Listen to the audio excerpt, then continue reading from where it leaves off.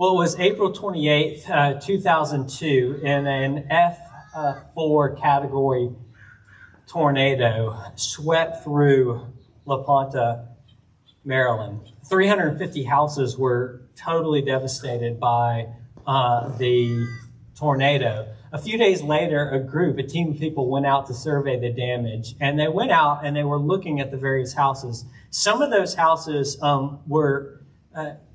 they had to be rebuilt from the ground up. They were just completely toppled, while other houses, were missing a roof, or the windows were bashed in, or maybe a tree had fallen in the front yard. But the crazy thing about it is that it would be like one house next to another, and one house was completely gone and the other house was standing. And this group of people who went out surveying, they were particularly interested in which houses stood and which houses fell. And the reason they were is because it was a team of builders. And they wanted to make sure that they built houses in the future to withstand any kind of calamity that could come. And the crazy thing about it is, one of the things that they noticed is that some of those houses that fell were not just the older ones. Because there was a period of time when they stopped actually building houses in a certain way. And it was like during the 50s and 60s. And so the houses from the 20s were standing, and the houses from the 90s were standing, but the houses from like the 60s and 70s, 80s, they had were all gone. Well, we come to the end of the Sermon on the Mount, and Jesus, I think, is asking us to do something that is a lot like that team of builders that day. He's asking us to survey some buildings, but not the houses that we see around us. He's asking to survey the buildings of our lives. In verses 24 through 27, he tells this very familiar story. It's about a wise man and a fool, and they build two houses. And we know the story, but I wonder if we've overlooked some of the details. I wonder, have you ever noticed that there is no, according to Jesus' description, there is no visible difference between the houses, according to verses 24 and verse 26. I mean, Jesus doesn't say that one is shabby and one is grand. He doesn't say that one is huge and one is small. He doesn't say that one is old and one is new. These are tract homes. And that's the point. The lives of both the people on the outside look the same. They both work hard. They both pray. They both serve. They both give money away. They're both debt-free, and they're responsible in investing.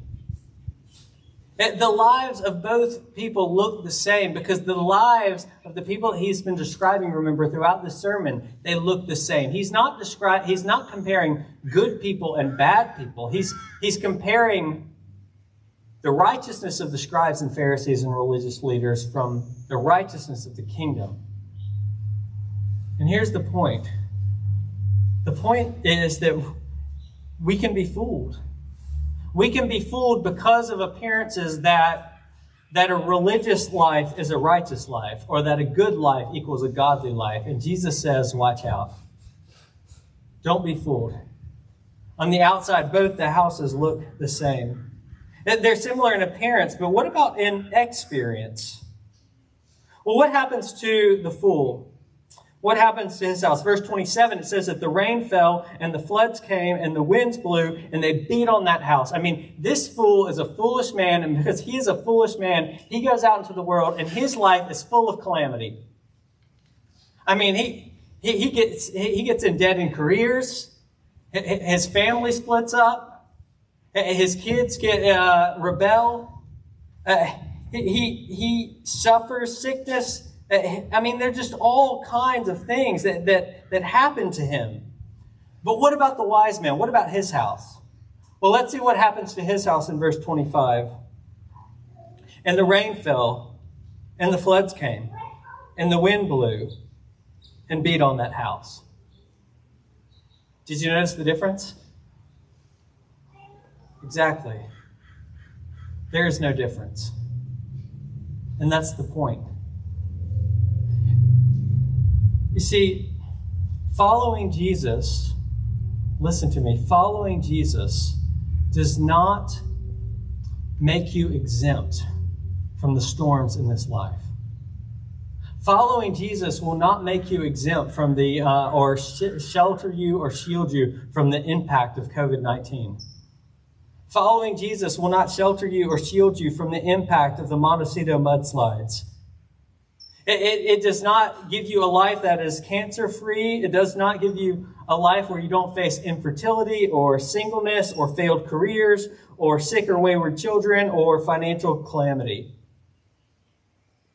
The storms of this life, they come on all of us.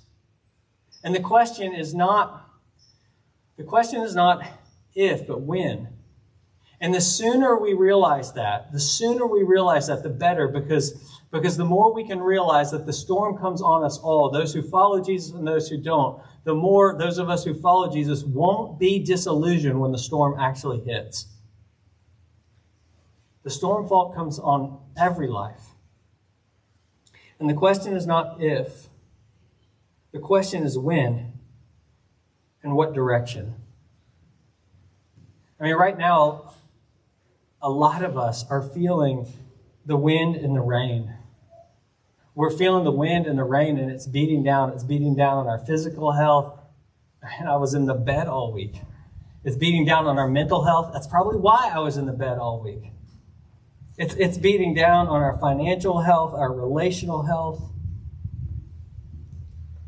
And this pandemic, it only exacerbates things. I haven't talked to one person who was suffering before this or struggling before this who then came into it and those struggles went away.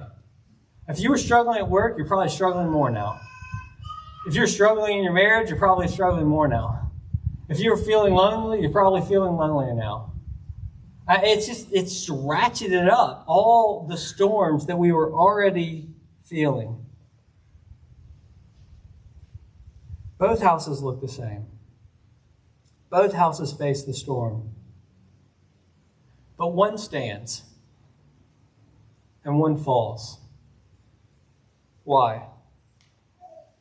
Well, we don't have to wonder. Jesus tells us, verse 25, because it had been founded on the rock. See, the difference between these two houses is not what they were built out of. They were built out of the same stuff. Families, work, education, investments, relationships, service. Both houses, both lives were built out of the same stuff. That's not the difference. The difference is what they are built on. One man builds his house on the rock. One man builds his house on the sand.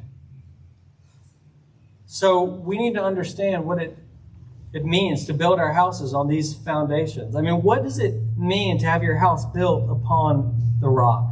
What is the rock? You know, throughout the Old Testament, God is called a rock. Psalm 18:2, the Lord is my rock, my fortress, and my deliverer. My God is my rock, in whom I take refuge, my shield and the horn of my salvation, my stronghold.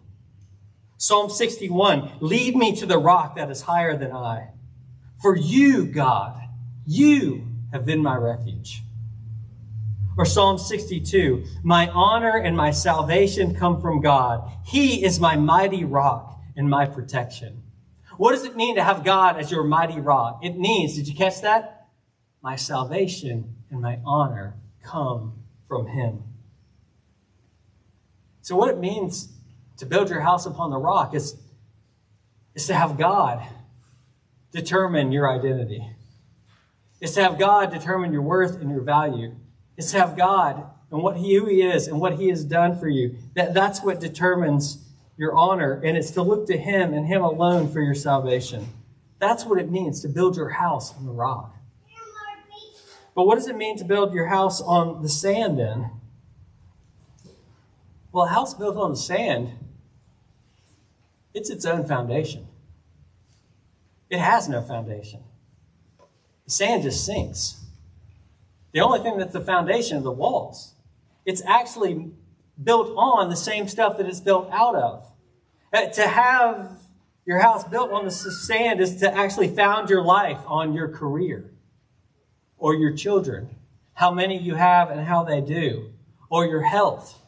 It's to have your house built on, your life built on your foundation, and your finances, or the relationships that you've developed, or what others think of you.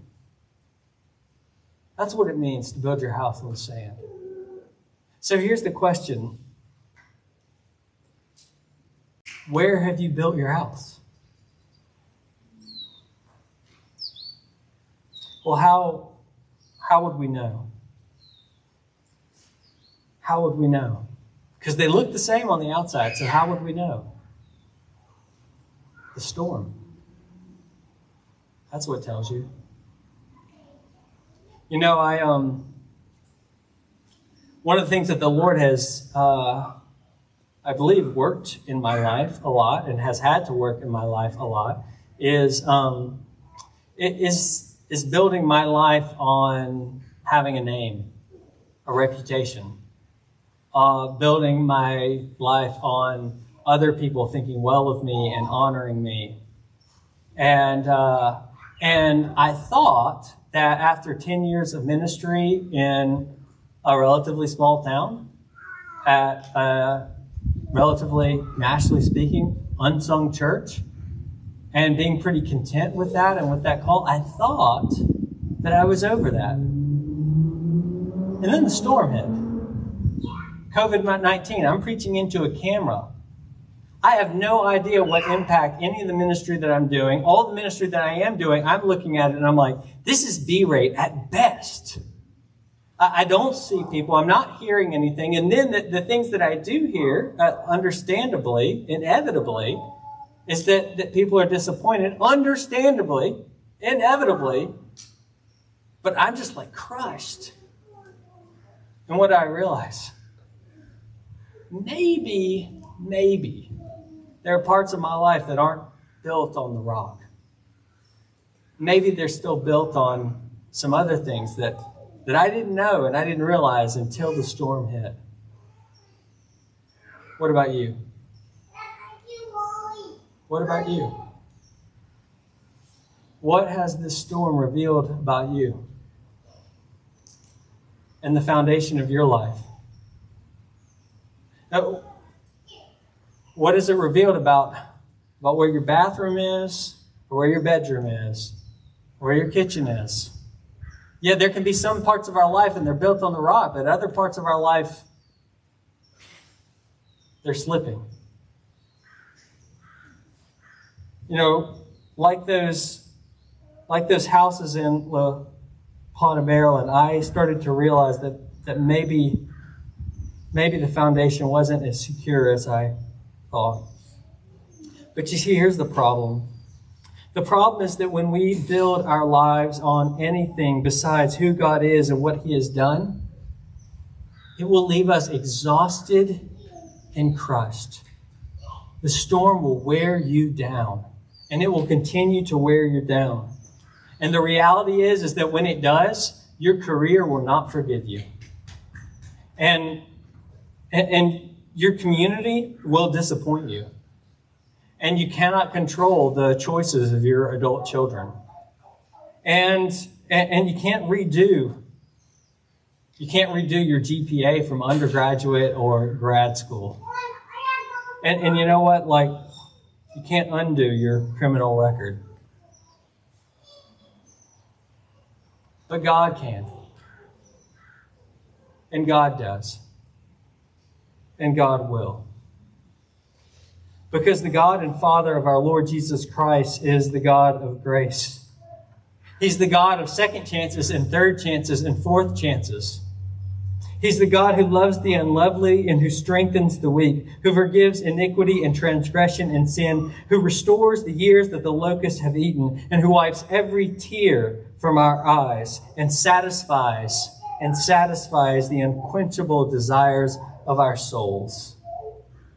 And when you build your life upon who God is in Jesus Christ and what He has done for you, then you become steady.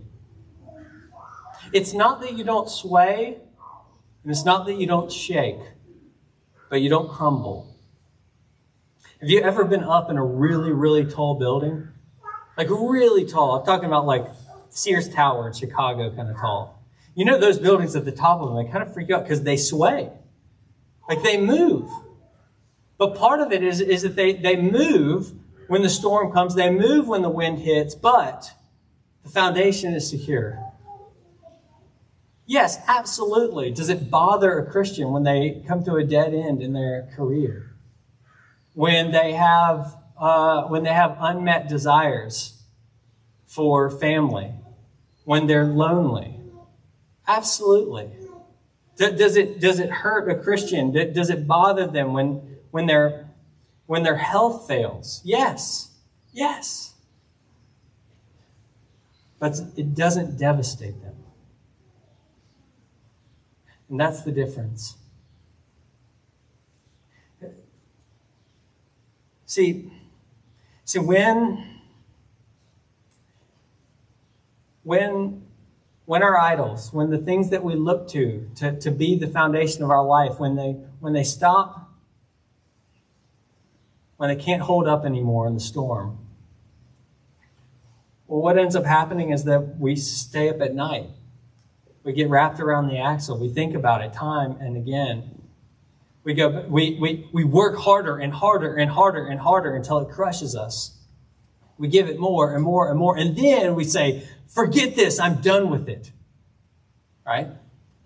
You just want to walk away. And when that happens, you can know you're being devastated. And that's the difference. But when your life is found and founded on Jesus Christ, then you've found a friend who never fails, an acceptance that never wavers. You found a future that is secure. And you are not only loved, you are liked.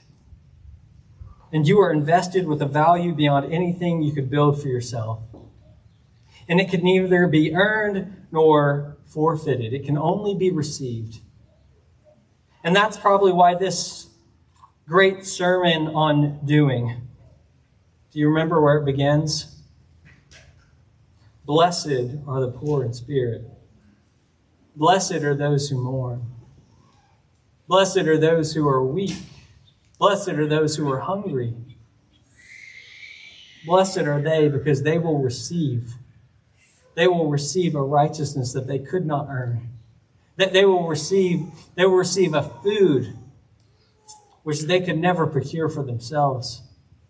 They will receive a power that cannot be contained in them.